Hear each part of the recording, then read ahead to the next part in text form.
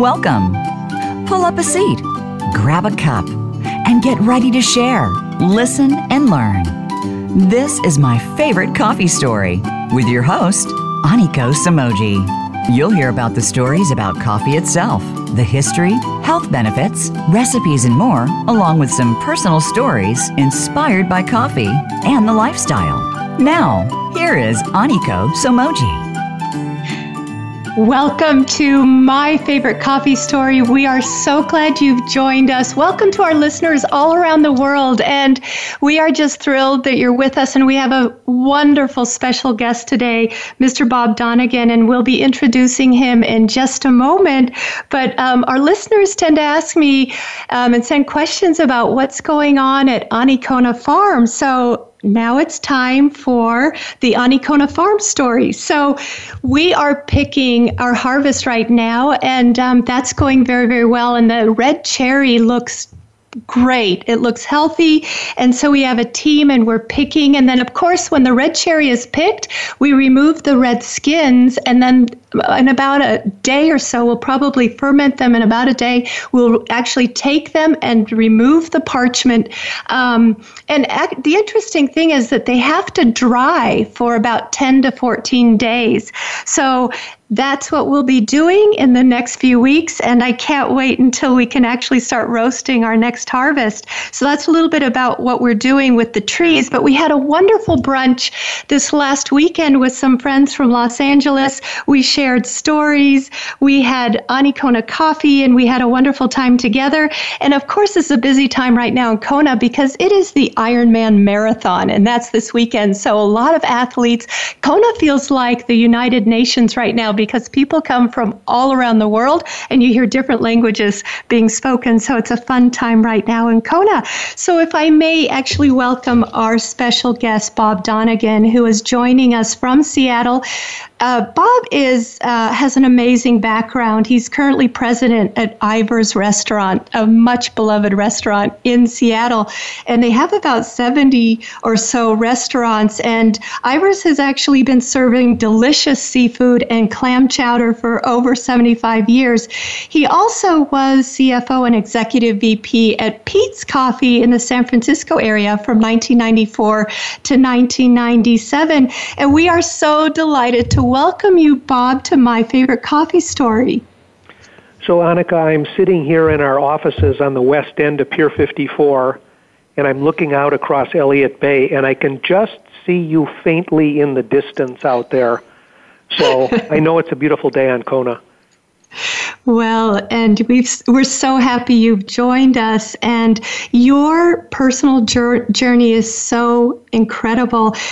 We'd love to actually share with our listeners a little bit about your early days of your career, maybe perhaps some of your favorite coffee stories.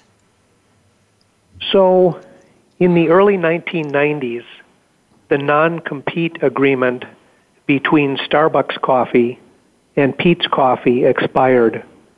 Zev Siegel and Jerry Baldwin and Gordon Bowker had founded Starbucks. Alfred Peet had taught them how to buy and roast coffee. And in 1987, they bought Peet's Coffee when Alfred decided to retire. There was a non-compete between Peet's and Starbucks in 1987 that lasted for 5 years.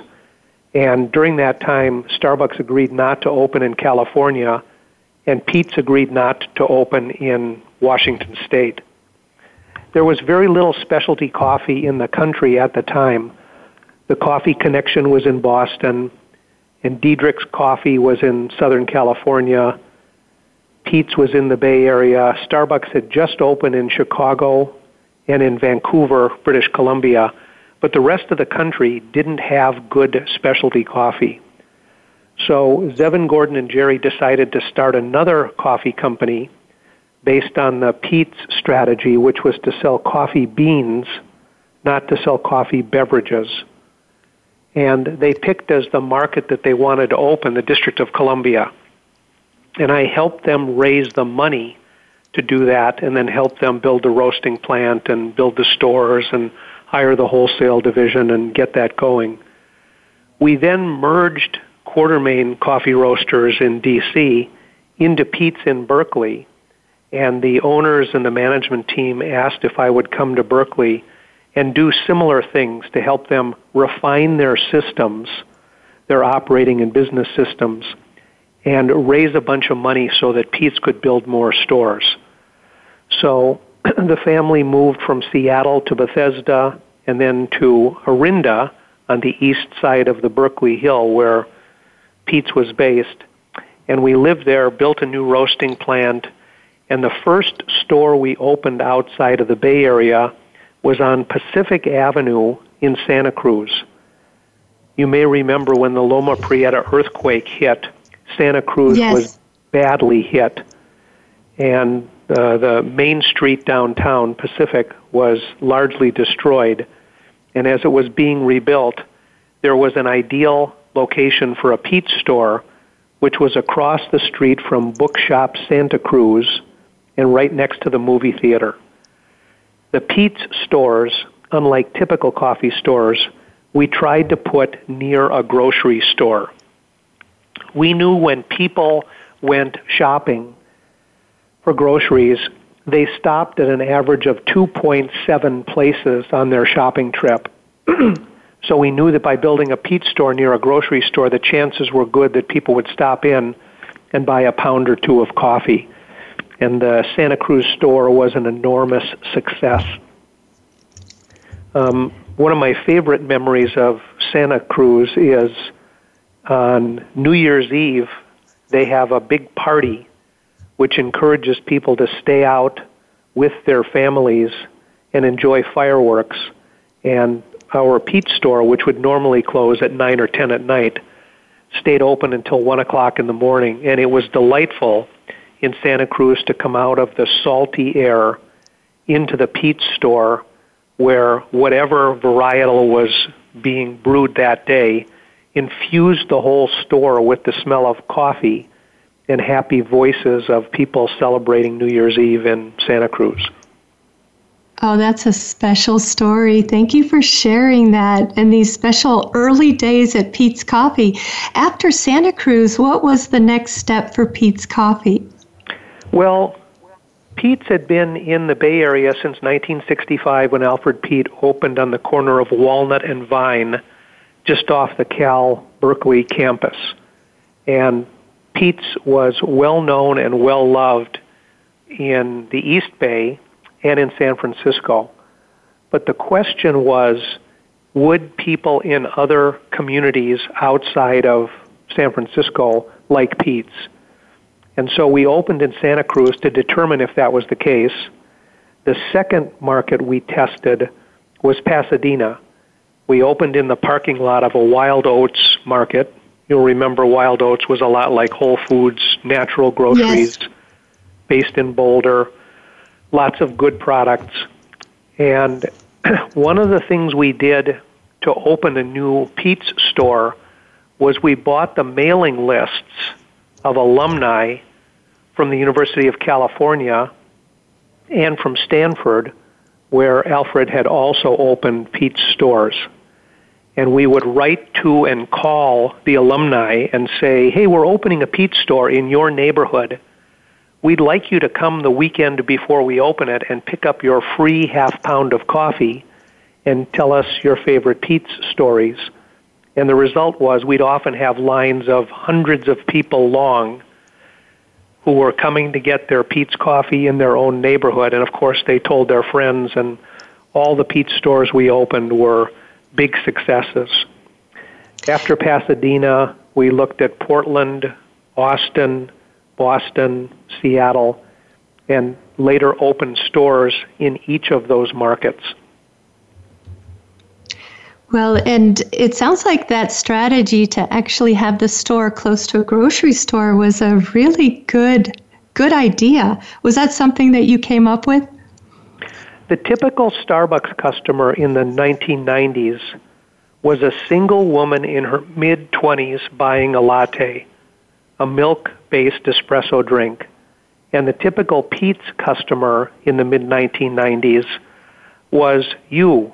It was a 45-year-old male or female with a family buying 2 pounds of beans to take home and grind and brew at home. So there are many locations where there's a Peet store right next to a Starbucks store, and they both thrive because they were selling to different customers. Our research and the prodigious research that Starbucks had done showed that, and the Peet's stores we tended to put in residential neighborhoods where the Starbucks stores at the time were put in very busy urban locations, downtown locations. That had the advantage for Peet's of being much less expensive real estate than the Starbucks real estate was. And it was easier for parking or bicycle access, or as people were buying their groceries, they'd stop over and pick up their pound or 2 pound of beans. And it was fascinating to sit outside locations where there were similar stores and watch the different people going into those stores. Oh, yes, definitely. Of course, the market has continued to fragment, and as you know, here in Seattle, you can't walk 100 feet without walking by 2 coffee stores. Lots of little mom-and-pop roasters, along with the biggest coffee retailers in the country are here, and all of them appear to do very well.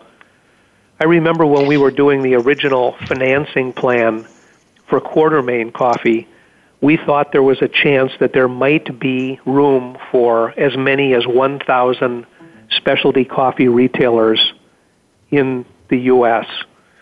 And the latest numbers I've seen were well over 15,000 specialty coffee stores in the country right now. So once again, we were miles off, but in the good direction of underestimating how big the market was.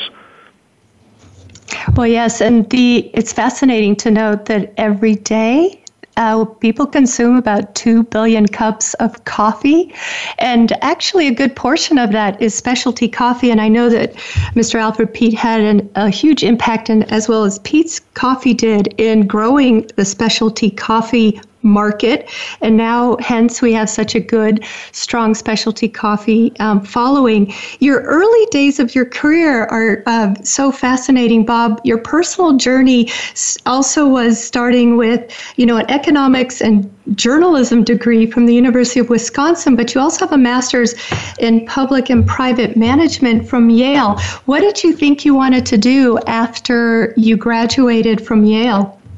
Well, I'm still not sure I can answer that because there are so many interesting opportunities that I get to see every day and every week and every month, and I continue to flit like a butterfly from one to the next, always trying to understand new businesses or new community groups or new nonprofits and help them be more successful. But I always had a sense that I would be on my own or a part of a small organization rather than a big company. The first job I took out of graduate school was in American Can's world headquarters in Greenwich, Connecticut. And I had spent the summer climbing and hiking in Alaska, and the day I arrived on my new job in Connecticut, I fell asleep at my desk the first day. That's when I knew it was not going to be a good place, and 5 years later I finally left. Oh my gosh. Well, I learned that you were one of 10 children growing up in Milwaukee, and you learned from your mother, who started a catering business at the age of 50, and she worked so hard around the clock to ensure that customers were 100% satisfied. It seems like she was a great role model in looking at customer feedback and satisfaction. So when there were only 5 kids left at home, my mom got bored, and she had been the woman at church who worked with the group of older women to cater funerals for people who died in the parish.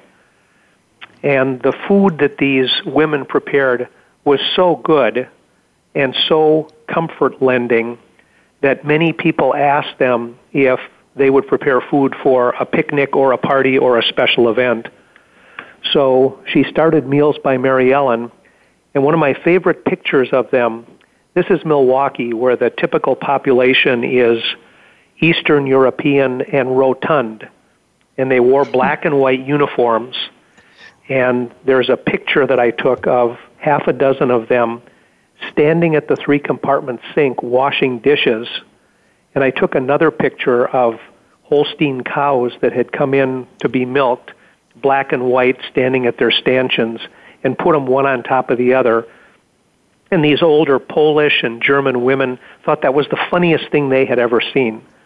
But if there was ever an issue with a customer or an account or a problem, their job was to fix it, and they had entire authority to do whatever was necessary to make sure customers were happy.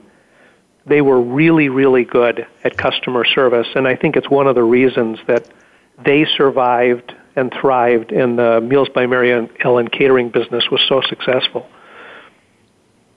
Well, and it sounds like she was such an incredible role model and you had amazing parents with 10 children growing up together. We're really looking forward to chatting more with you, Bob, about when you started at Ivar's in 1997 and a little bit about Ivar's history, because that's really interesting too, since 1938 when Mr. Ivar Haglund opened up the first Seattle aquarium. So when we come back after the break, we look forward to talking a little bit more with Bob Donegan. Please join us.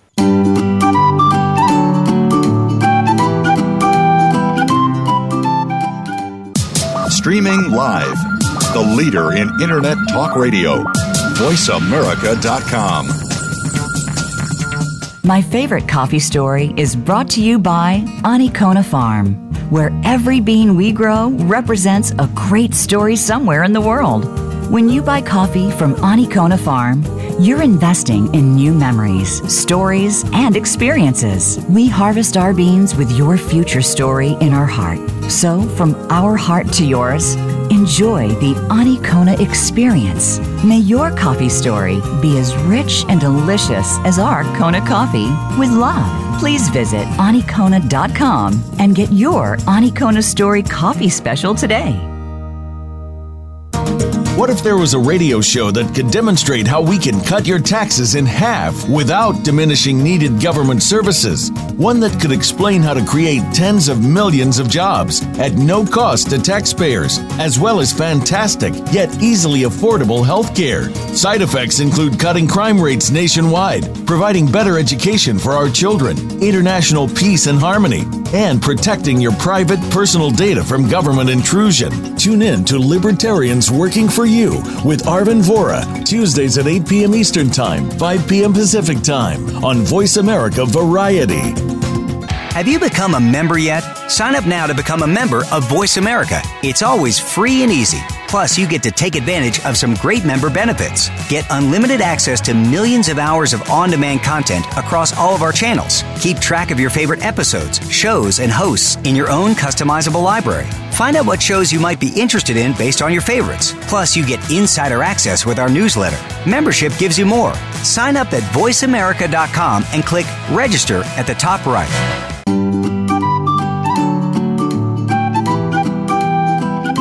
You are listening to My Favorite Coffee Story with Aniko Samoji. Drop us a line and share your story. Our email address is orders@anikona.com. Again, that's orders@anikona.com.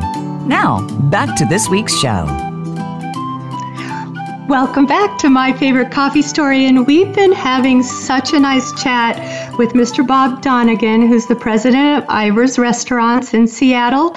And Bob actually started at Ivar's in 1997, and since Bob has started, Ivar's has grown tremendously, and you became president, Bob, in 2001, I believe. Is that right?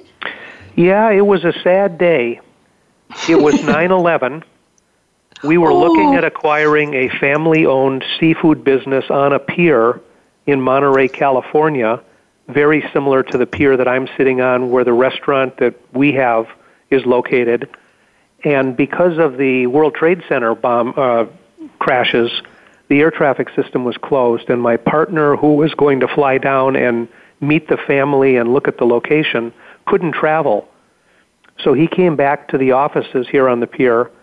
Our televisions were in the bar, and he watched the coverage of the World Trade Center. And at age 51, having worked on this pier for 31 years, he died of a heart attack. Oh. His daughter was in college and was a server in the restaurant, and his son is our information technology manager, and they watched their father die on the floor of the restaurant. And that's despite the fact that the EMTs and the fire station is right next door to us, and the emergency medical technicians were on him within 90 seconds, but they couldn't save him. So the other partners asked if I would take over as the president on that day. So it is a bittersweet day, remembering when I started. Yes, it is. And, well, in 2001, I'm so sorry about that, Bob. And, our listeners are really sorry to hear that, but we're really grateful to you for all that you've done for Ivar's in the meantime. Since I know that Ivar Haglund would be really grateful to you as well when he started 1938, that first aquarium in Seattle at the Seattle waterfront. And of course he saw that, people need to be fed. They're coming to see the aquarium, but they also need food while they're there. And it sounds like that's when he started, offering clam chowder and seafood. Tell us a little bit more about Ivar's history, please, and Ivar Haglund. So he was born in West Seattle, the little spit of land that sticks out just west of the pier that I'm sitting on. He was born in 1905. He had a Swedish mother and a Norwegian father, but no siblings. And when he graduated from the University of Washington in 1928 with the unfortunately timed degree as a stockbroker just before the Great Depression, the people who lived in the houses that his family owned and the commercial businesses that his family owned couldn't pay rent anymore. So Ivar decided he needed to get a job. He had visited cousins on the coast in Seaside, Oregon, and his cousins were dipping marine life out of the bay, putting it in glass tanks and charging people a nickel to see it. So Ivar, with his business degree, said, hey, I can do that in Seattle. And he opened the aquarium first in West Seattle, and nobody came to visit. So in 1938, August 1938, he moved it down to the central waterfront where I now sit. And while people were waiting in line to get in, or after they had visited the aquarium, he served them fish and chips and chowder. And he was soon making more money off the fish and chips and chowder than off the aquarium. So he closed the aquarium, donated the marine life that was in it to Vancouver, British Columbia. And if you go to the Vancouver Aquarium in Stanley Park, some of those are the descendants of Ivar's original sea life that he gathered in Puget Sound in the 30s and the 40s. And he opened the Acres of Clams restaurant here on Pier 54 in 1946. And that's where we sit right now. When he died in January 1985, he didn't have any kids. So he gave half of his estate to the University of Washington Business School from which he had graduated, and the other half to the School of Hotel and Restaurant Management at Washington State University on the eastern side of the state. And if you visit either of those campuses, you will not find an endowed professorship in Ivar's name, nor a building in Ivar's name, nor a big statue. None of that stuff mattered to him. What mattered was that kids get educated. And so the value of his estate at the time was a little bit more than $11 million, and many kids have gone through school based on Ivar's generosity. He had previously set up a deal where his 5 senior lieutenants, who were guys in their late 20s and early 30s, could buy it. And of those 5 people who bought it from the state of Washington, 2 are still here as my partners, and then the outside attorney, Mark, and I came in 1997 when I arrived. Yes, and that was the time when you saw tremendous growth that was going on at Ivar's. But since you've been president since 2001, I know you've grown Ivar's tremendously to now you have over 80 million in revenue and close to over 850 employees. But you've done it in a way that I think the Seattle community really appreciates and values. Whenever one goes into an Ivar's seafood bar or restaurant, you know that you are going to receive delicious food, but you're also going to have a very positive experience. And I find it amazing that your hiring practices have been really part of making that positive attitude and customer service come through every single Ivar's employee. Tell us a little bit more about how you hire employees at Ivar's. So when we interview a potential new employee, we seek to determine how optimistic she or he is. So we would ask a series of neutral questions, and when you answer the question, we grade your answer whether it was positive or negative. So I might say to you, so tell me about your last job. And you'll describe a bad boss or a bad situation. Those are negative comments. If you talk about what you learned and how much fun you had and how much you got to contribute, those are positive comments. And if the number of positive comments to negative comments doesn't exceed 4 or 5 to 1, we're probably not going to hire you. This is the restaurant business where every 2 minutes there's a crisis. Someone has too much to drink, or a tray of food gets dropped, or an order got misplaced. There's always problems going on in restaurants. And when a problem occurs, pessimists tend to whine and moan and complain, where optimists will say, oh, what can I do to solve? Hey, I need some help over here. Have you thought about this? Let me take care of that. So we seek to hire optimists, and we think of our employees as our most important asset. So we don't think about customers first. We think about employees first. We know if we pay them well and give them good benefits and give them advancement opportunities and the chance to go back to school, that they're likely going to stay with us for a long time. And if the employees are happy, then our customers are going to be happy too. And it's a strategy that seems to have worked pretty well. Typical turnover in restaurants is between 150 and 400% a year. So for every job in a typical restaurant, that job gets hired 4 times. Our turnover is less than a fifth of that. So we try to keep people a long time.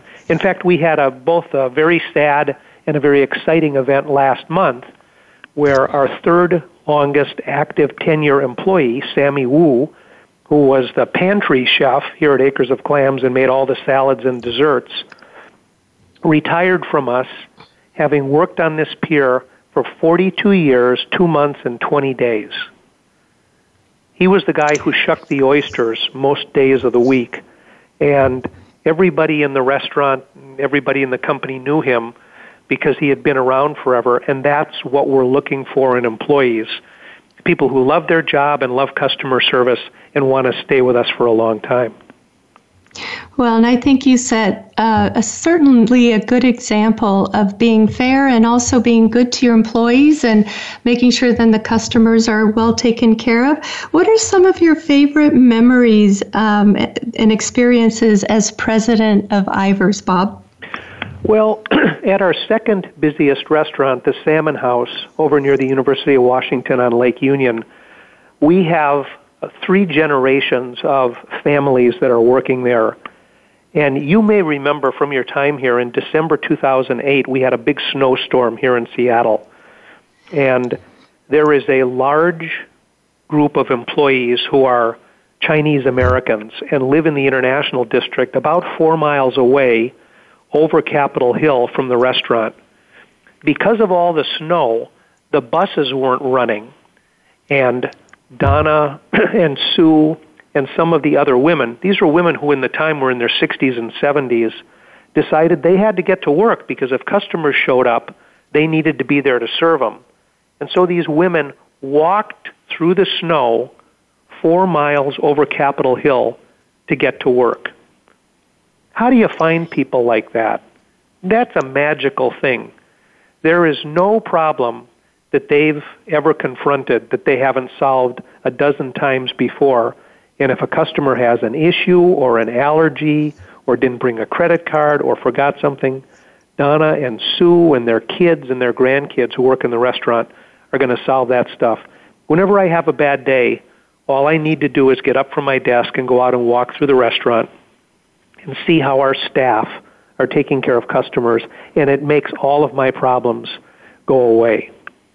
I'm very lucky to be able to work with people who love their jobs. Well, and you do have some amazing people, Bob, and I think you've actually created a very family environment at Ivar's, and that comes across. I mean, when you come into an Ivar's, you really do feel like family, and it makes it a very special experience.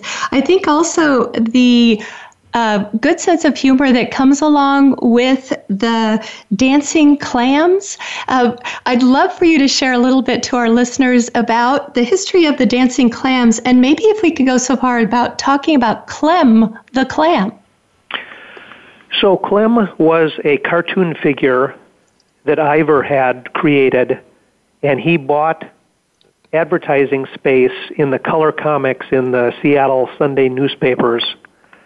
And when Ivar died in January 1985, he had been the voice of the company and had done all the advertising and was on all the billboards and wrote his official report describing the company. And when he died, the five guys who took over the company interviewed advertising agencies, and they selected a guy, Terry Heckler, who had also developed the Running Rainiers, the big beer bottles, and K2 Skis logo, and named most Microsoft products up until his retirement a decade ago, New Balance shoes. He had been everywhere. And Terry came up with the idea of the dancing clams. So there are 8 in our collection of clams. 6 of them are adults. They're about 6 feet in diameter, about 3 feet tall. They weigh about 80 pounds each. And if you go to our website at ivars.com, you can see pictures of the clams. They appear in about 300 community events around Puget Sound every year. And there are 2 baby clams, which are about 4 feet in diameter, about 18 inches tall. And they appear in parades and community events and our Seafair Festival. And we use them as a part of our advertising.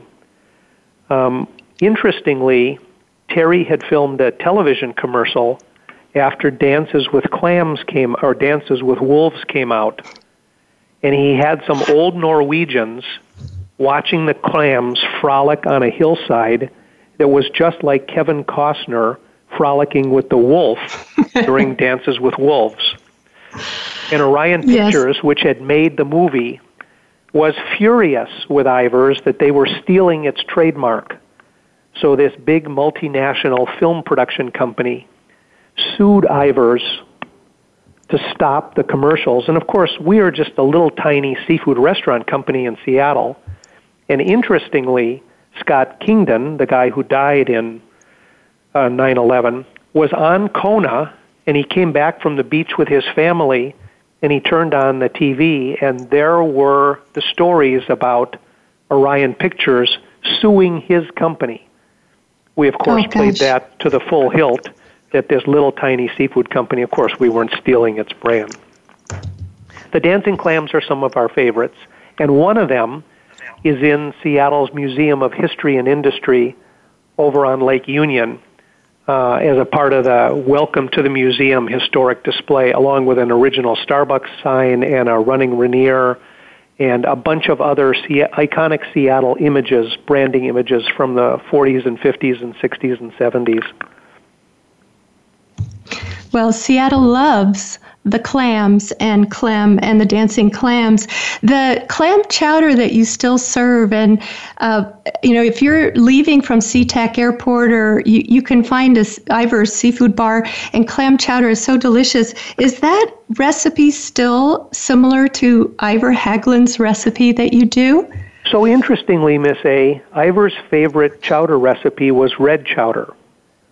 And our white chowder now outsells the red chowder about 20-1. So the red chowder recipe is still Ivar's recipe, and it's still in the stores. But people in the Puget Sound and in our Washington markets like the white better than they like the red. And as you know, there's a secret ingredient in the white clam chowder, which people from out of the region are surprised to taste, and that's a little bit of bacon. Oh. So it's a much milder chowder than a New England chowder or a Manhattan chowder. And then there's the secret ingredient there that always surprises people. We don't ever measure or count things the way typical people do, but we do say if you poured every gallon of chowder that we produced last year into an 8-ounce cup and stacked those 8-ounce cups one on top of the other, it would be more than 3,000 Space Needles tall or 300 Mount Rainiers tall, or if instead you pumped them into a Boeing 777 tanker, because the Boeing plant is across the street from our secret chowder plant up in Mukilteo, it would fill 11 777 Boeing tankers. And we think that's a great image, that instead of refueling tankers filled with aviation jet fuel, they should be filled with clam chowder.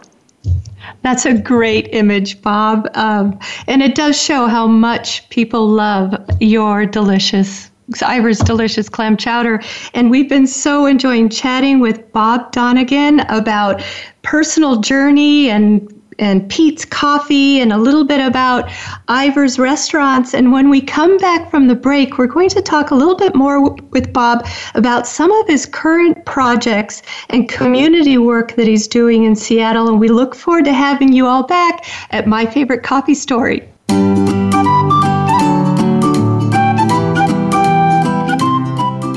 Stimulating talk. Gets those synapses in the brain firing really fast. All the time. The #1 Internet talk station where your opinion counts. VoiceAmerica.com. My Favorite Coffee Story is brought to you by Anikona Farm, where every bean we grow represents a great story somewhere in the world. When you buy coffee from Anikona Farm, you're investing in new memories, stories, and experiences. We harvest our beans with your future story in our heart. So, from our heart to yours, enjoy the Anikona experience. May your coffee story be as rich and delicious as our Kona coffee. With love, please visit Anikona.com and get your Anikona Story coffee special today. Voice America Network proudly presents The Catherine Zox Show for women, men, children, and families. Catherine magically combines her compassion, experience, and talent to bring listeners a show that's upbeat, informative, and yes, a little sassy. Tune in every Wednesday at 7 a.m. Pacific Time, 10 a.m. Eastern to The Catherine Zox Show on the Voice America channel. Think you've seen everything there is to see in online television? Let us surprise you. Visit voiceamerica.tv today for sports, health, business, and more on demand 24/7.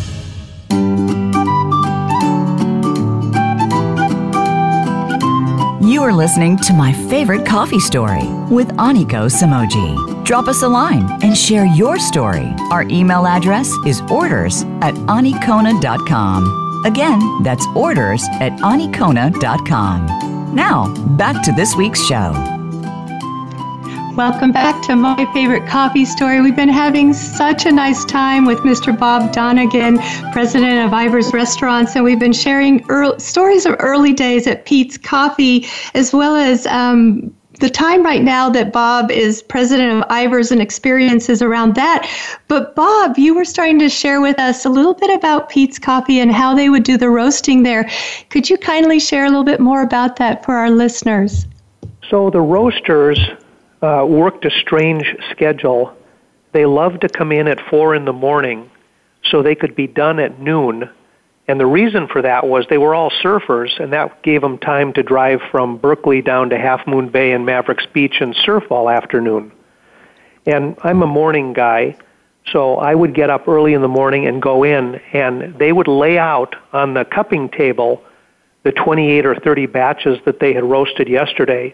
And with Jim Reynolds, the roast master, the green coffee buyer and blender, they would go through each batch that they roasted and they'd compare. Was this roasted too long? Was it too sweet? Was there too much moisture in it? Did you think about this? And I would cup with them every morning, all during the time I was at Peet's. It's still one of my favorite memories. There are times when I will walk by a coffee shop in Seattle in the winter when it's foggy and there's water in the air, and a coffee door will open, and I will smell Arabian Mocha Sinani, something that we tasted, 25 years ago, and I got to go in and I got to get one of those cups because I can remember those days on the cupping table at Peet's. Yeah, it just brings you back, those aromas and taste, doesn't it? So today, how do you like drinking your coffee, Bob? Well, I have moved from beyond coffee. The roaster men ruined me. So there is nothing like drinking coffee that was roasted the day before. It's fresh and it's bright and it's sparkly. And when I taste coffee now that's weeks or months old, which is typically what's available, it tastes to me like a beer that has sat in the sun for too long. The flavor is still there, but none of the brightness that I remember and I liked so much when I was at Peet's is still there. So it's only special occasions that I get coffee, and it tends to be blended coffee with a little bit of Central American beans and a little bit of African beans. Yes, well, maybe we'll have to send you some freshly roasted coffee if you'd be kind to try it. So, but some of your current, it is, it really is, and like you said, it has that alive taste. There's nothing like it. So we try to send freshly roasted coffee to our guests and customers. So tell us a little bit more, please, Bob, about you're doing so many wonderful things to help the Seattle community. You're a member of various organizations, including the Seattle Aquarium, and even you help with the Boy Scouts there in Seattle, as well as the Seattle Historic Waterfront Commission. Tell us, please, about some of your favorite stories and projects as you're working with the community. Well, as you know, from having lived here and visiting often, the highlight of what's going on in Seattle right now is the burying of the Alaska Way Viaduct, which runs along the Seattle waterfront and divides the waterfront from downtown. About a year from now, that viaduct will come down, and the 110,000 vehicles a day that use it will go into a tunnel that runs underneath the city. When the viaduct disappears, that will open up almost 21 acres of public space along the waterfront, and we plan to open a park which is as good as any waterfront park anywhere in the world. So I've been one of the members of the community that's been able to work with the city and the state and the independent architect, James Corner, who designed the High Line in New York, did Navy Pier in Chicago, is redoing the London Olympic grounds and turning them into housing and a park, and he's our architect on this waterfront project. The north anchor of the new park will be an expansion of the Seattle Aquarium. We plan to add about 60 to 80,000 square feet of exhibit space, a 350,000-gallon tank, and when you walk west from the Pike Place Market, you will walk onto the roof of the aquarium, and you can either walk down the public steps on the outside and look into the exhibits, or you can go into the aquarium and you can walk around and through and under this new tank filled with corals and sharks and animals from the Pacific Ocean. So I'm working with the aquarium to help raise the funds and design that project and get it ready so that in 3 years, when the waterfront park is under construction, we can be building a brand new expanded Seattle Aquarium. We like to think that a good way to test how successful this strategy will be is to look at what's happening to investment down here on the waterfront. In the last 2 years, private property owners along the existing viaduct have spent more than $1 billion expanding, renovating, or improving their properties. The city, the county, the state, and the port will spend roughly another $1 billion on the waterfront park and everything that goes along with it. And next May 27th, the world's largest cruise ship that's now in dry dock being built, the Norwegian Bliss, will have its inaugural cruise from Seattle to Alaska, and it will run back and forth between Seattle and Alaska. The typical cruise ship that visits Seattle today has between 300 and 2,000 customers. The Norwegian Bliss has room for more than 4,400 customers on it.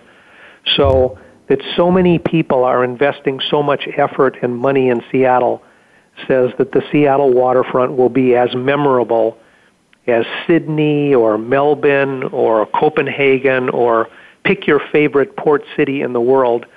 We think in 5 years that's what's going to happen here in Seattle. I'm lucky to be a part of the group that's helping with that.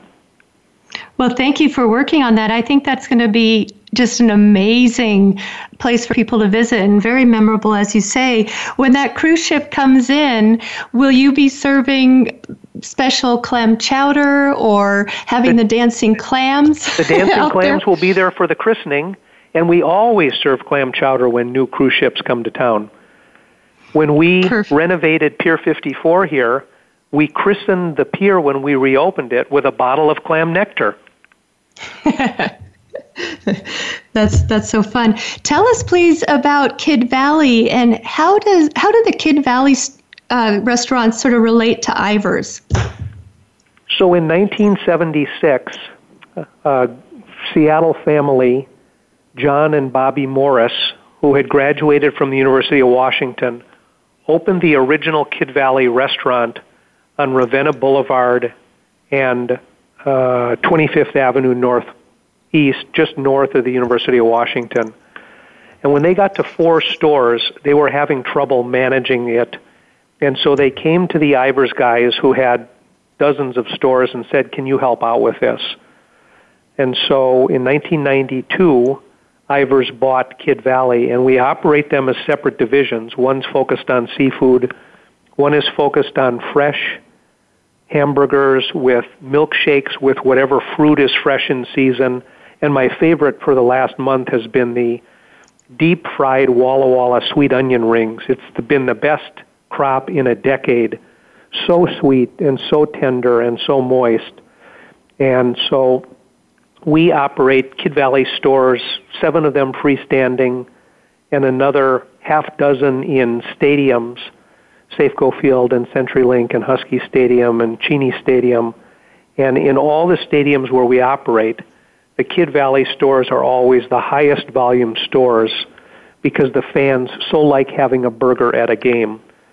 The second highest volume stores are the Ivar's stores, but the secret ingredient that makes the Kidd Valley stores work is the Grounder's garlic fries. This is roughly 12 ounces of fresh French fries with a handful of marinated garlic with kosher salt and fresh parsley sprinkled over the top. And at a typical stadium in Seattle, it is the most commonly eaten food. 1 of every 11 fans at the next Seahawk home game will get garlic fries. They're special. They are special, and that sounds delicious. I also love your mushrooms, your fried mushrooms at Kidd Valley, as well as the milkshakes. It's always fun to go there, and always a special treat. I'm not quite sure how you work so hard, Bob, and you balance so much, and you do so much good for the community. I know you just returned from a trip to Cape Cod. I hope you found some good time to relax. Tell us a little bit about your trip, please. Well, I'm very lucky to work with really gifted, experienced people. The guy who sits on one side of me started washing dishes here on Pier 54 in 1968, and the woman who works on the other side of me started frying clams in our Federal Way seafood bar in 1973. So we have a very seasoned note the restaurant pun, a very seasoned management team here, which makes it easy for me not to have to worry about all the details. But it is important, and we make it a requirement that people who work for us have to take at least a week, and preferably 2 weeks of vacation a year, to get away, and that gives their successors and subordinates the chance to shine. And so I go out of my way to try and take time and get away. It's so interesting to go back to Cape Cod, where fried clams were invented in Ipswich. And we sell hundreds of thousands of orders of fried clams here in the Ivar's group every year. And there's a product that was invented 3,200 miles away from here. Well, yes, and it's so delicious. It sounds like you had a nice trip, and I'm happy to hear that. And I know you have some special news that you have a grandchild on the way, and that's exciting, and we're very happy about that. And as we close here, Bob, we have a special question to ask you, and I hope you don't mind me asking, but I've heard that you are one of the few people who knows what the official name for a spork is. Could you kindly share that with our listeners, please? I don't know the official name of a spork. No, you don't. I don't. My son Wyatt said, Mr. Donegan, I think he knows the official name of a spork. It's not in my phone, so I must have not put it in the contact file, and I've forgotten it if I once knew. For those of you who are listening, a spork is a combination of a spoon and a fork. It's a multi-purpose tool, and in some of our restaurants, those are biodegradable sporks, so they can go into our compost pile.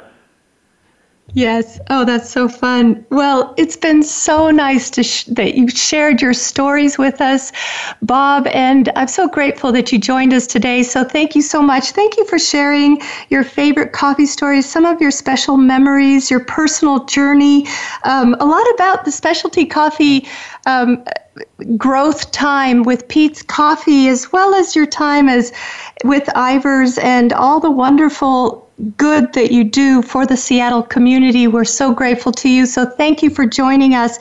And listeners, thank you for joining us too. We always love continuing the conversation with you. So you can always send questions at radio@myfavoritecoffeestory. And of course, at anikona.com, we still offer our listeners a special Anikona gift, a Kona 15. And you're welcome to certainly have some Anikona coffee, a gift from us. And we're just so glad you joined us. And we hope that you'll join us again next week at My Favorite Coffee Story. In the meantime, have a wonderful week, and we wish you lots of aloha from Holualoa, Hawaii. Aloha.